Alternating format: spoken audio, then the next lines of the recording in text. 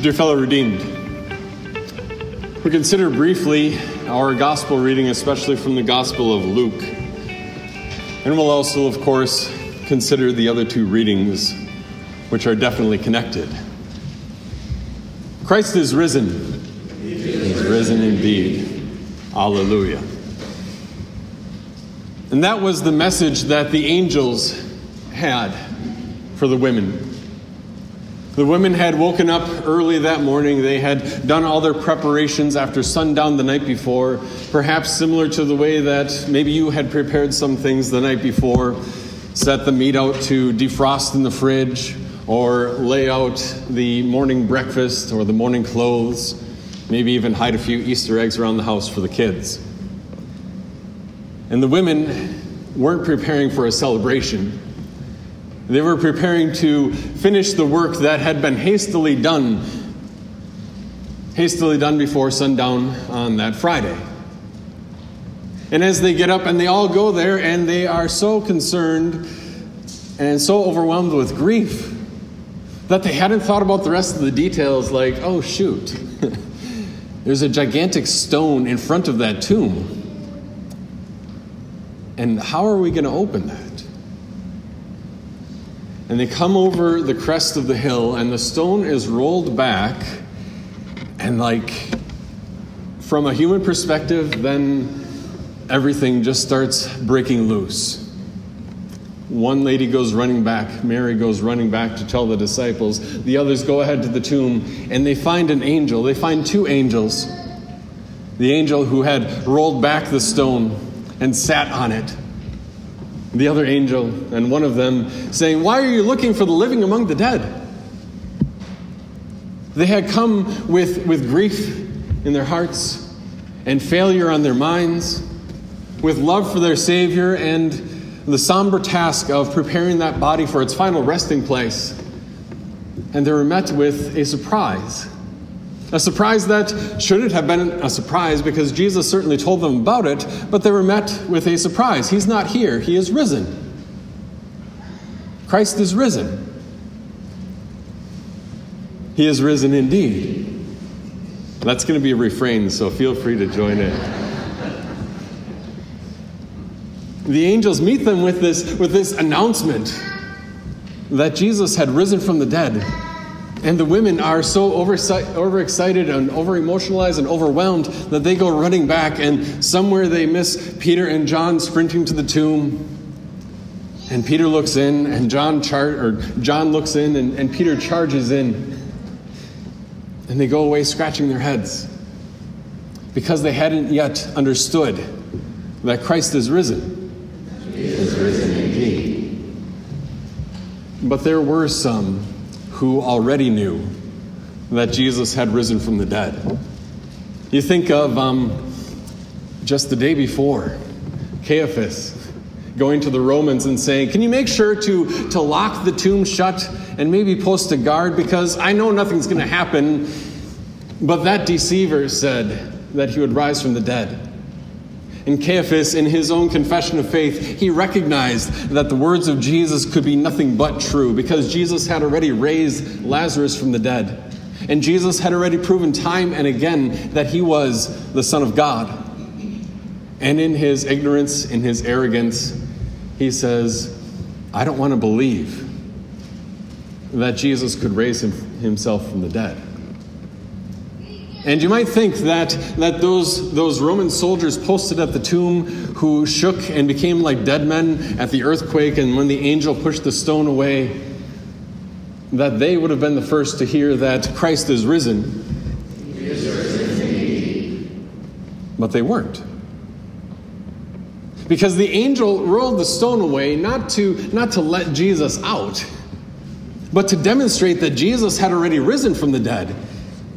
And there was somebody else that already heard that Jesus had risen from the dead. Because sometime, I don't know the exact time frame, but it would be sometime after sundown on Saturday, which was when the new day would start. Or maybe sometime, 2 in the morning, 3 in the morning.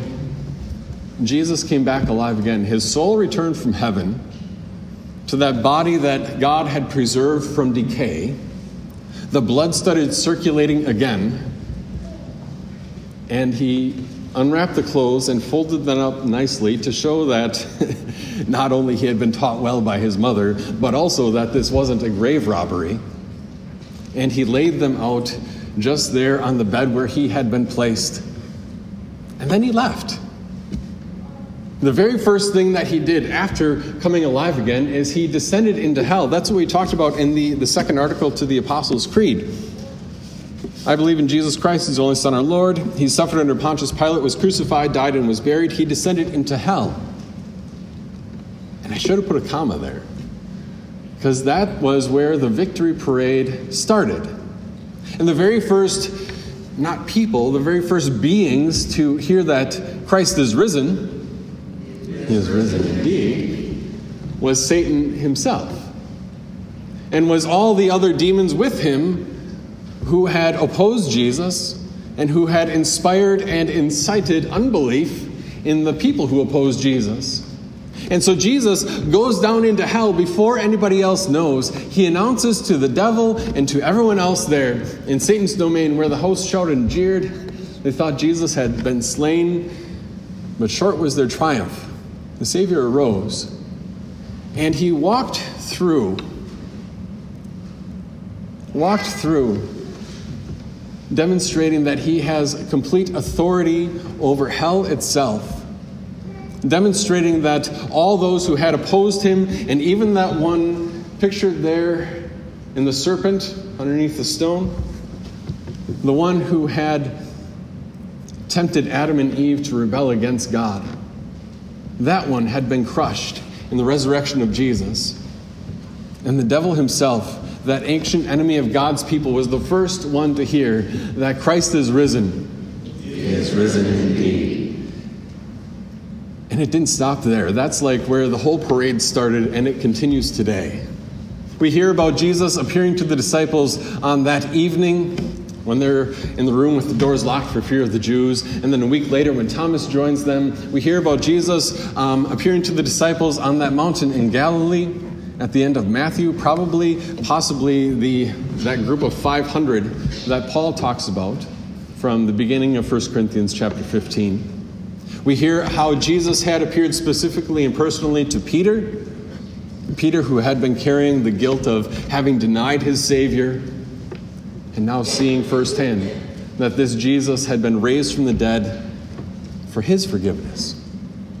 We hear how Jesus had appeared to the Apostle Paul when he was still going by the name Saul on the road to Damascus, when he was looking to persecute God's church. And Jesus didn't just appear to him as some sort of a vision and a bright light up in the sky, but personally with his body.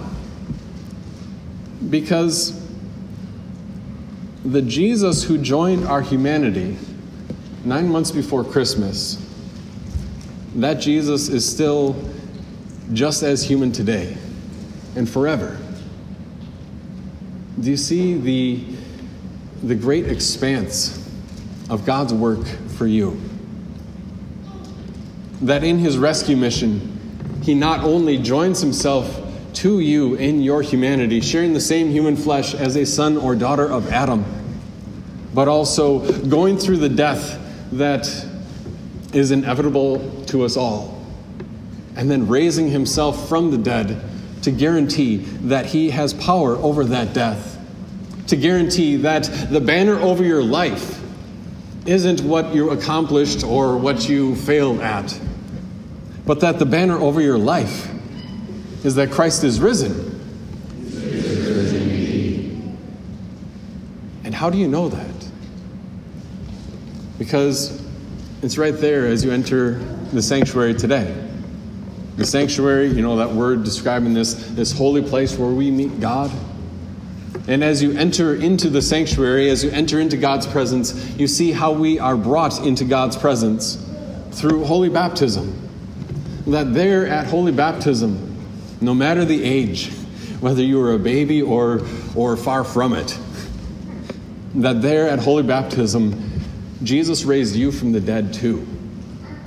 It was as though you were clothed with the grave clothes that he was wrapped in. and then he brought you out to say that you have life with him now and forever. So that you can say that this Jesus who raised himself from the dead, through that work there, that means that because Christ is risen, I have been raised with him. And I no longer live on myself and for my own purposes and for my own good, but for the praise of him who loved me and gave himself up for me. That changes everything. That the victory of Jesus, yes, it's part and parcel of him becoming human, of him joining himself to our humanity, and that resurrection, that historical fact of Jesus raising himself from the dead, probably the best attested historical event ever. That historical fact isn't just a remembrance that we celebrate today of something that happened 2,000 years ago, or some incredible victory that we remember as though it is only history, like the Battle of Waterloo or the Battle of Gettysburg or fill in the blank. But it's history that's been brought to your life too.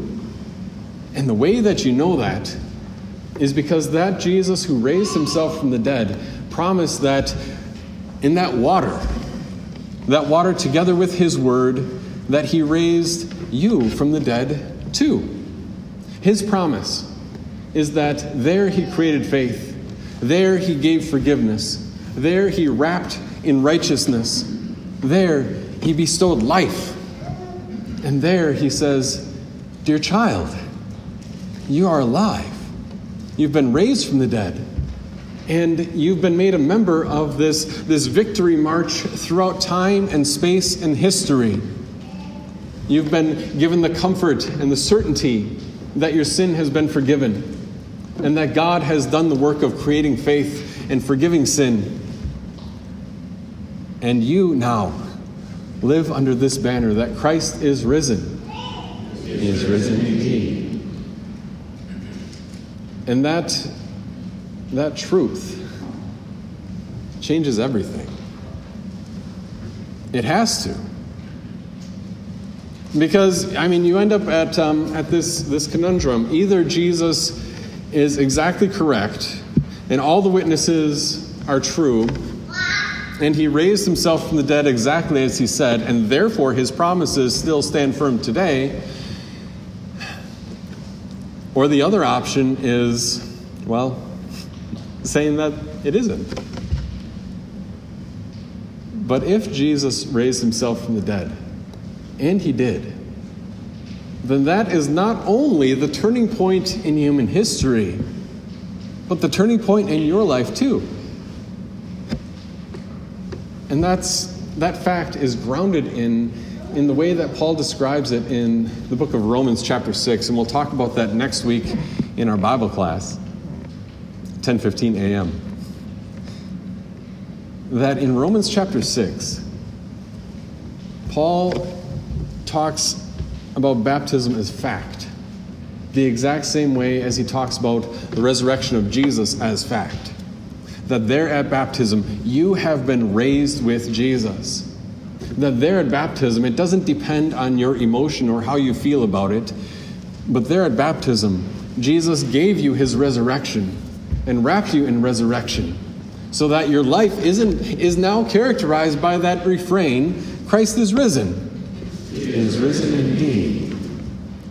And that truth is something that, it's true, the devil hated to hear that first Sunday, and he still hates to hear today. But don't be afraid, because Christ has raised himself from the dead. And about the best example that I can think of how this changes things, it was a little over 100 years ago, shortly after the Bolshevik Revolution in Russia. And in downtown Moscow, the new party leaders had come, and the guy's named Lunacharsky. He was one of the party leaders, and he talked for an hour and a half, maybe 2 hours, about how they were displacing the religion that the people had believed. and that their religious fervor was misdirected and now superseded by something better. He talked for an hour and a half, almost 2 hours, and everybody sat there quietly listening. And then there was this one priest, and his name escapes me at the moment, and I'm not even sure if we know it, but he had been newly, freshly ordained, this 26-year-old guy, and he stood up from the back, and he said, well, can I just say one thing? And this government official says, sure, I'll give you 2 minutes. And this guy says, well, I don't need 2 minutes. And standing there in the back, he called out in a loud voice, Christ is risen. And the whole area, the whole room, the whole auditorium exploded with that refrain in response. Because they can't rebury Jesus. They tried to kill him, but they couldn't even do that. He was the one who laid down his life. He was the one who has authority to take it up again. He is the one who still governs, guides, and protects his church, his people today. He is the one who has broken the power of death and kicked the door of death, kicked it completely off its hinges. He was the one who rose from the dead to say, dear friend, that the perishable has been clothed with the imperishable, that the mortal has been clothed with immortality, that the way your body breaks down now, it's not going to be like that forever, and that when your body and soul separate, that's just the temporary status until you have your own resurrection, and until Jesus brings you body and soul with a glorified body to live with him forever in that place of no more death or mourning or crying or pain. It's true, we're not there yet. But it's equally true that is the reality for each of us today. That is the reality with which you were baptized at your baptism. That is the reality with which the ascended Lord Jesus encourages our faith today with these facts of the resurrection, with his own body and blood in this sacrament, with the reality of your baptism, and with the truth that Christ is risen.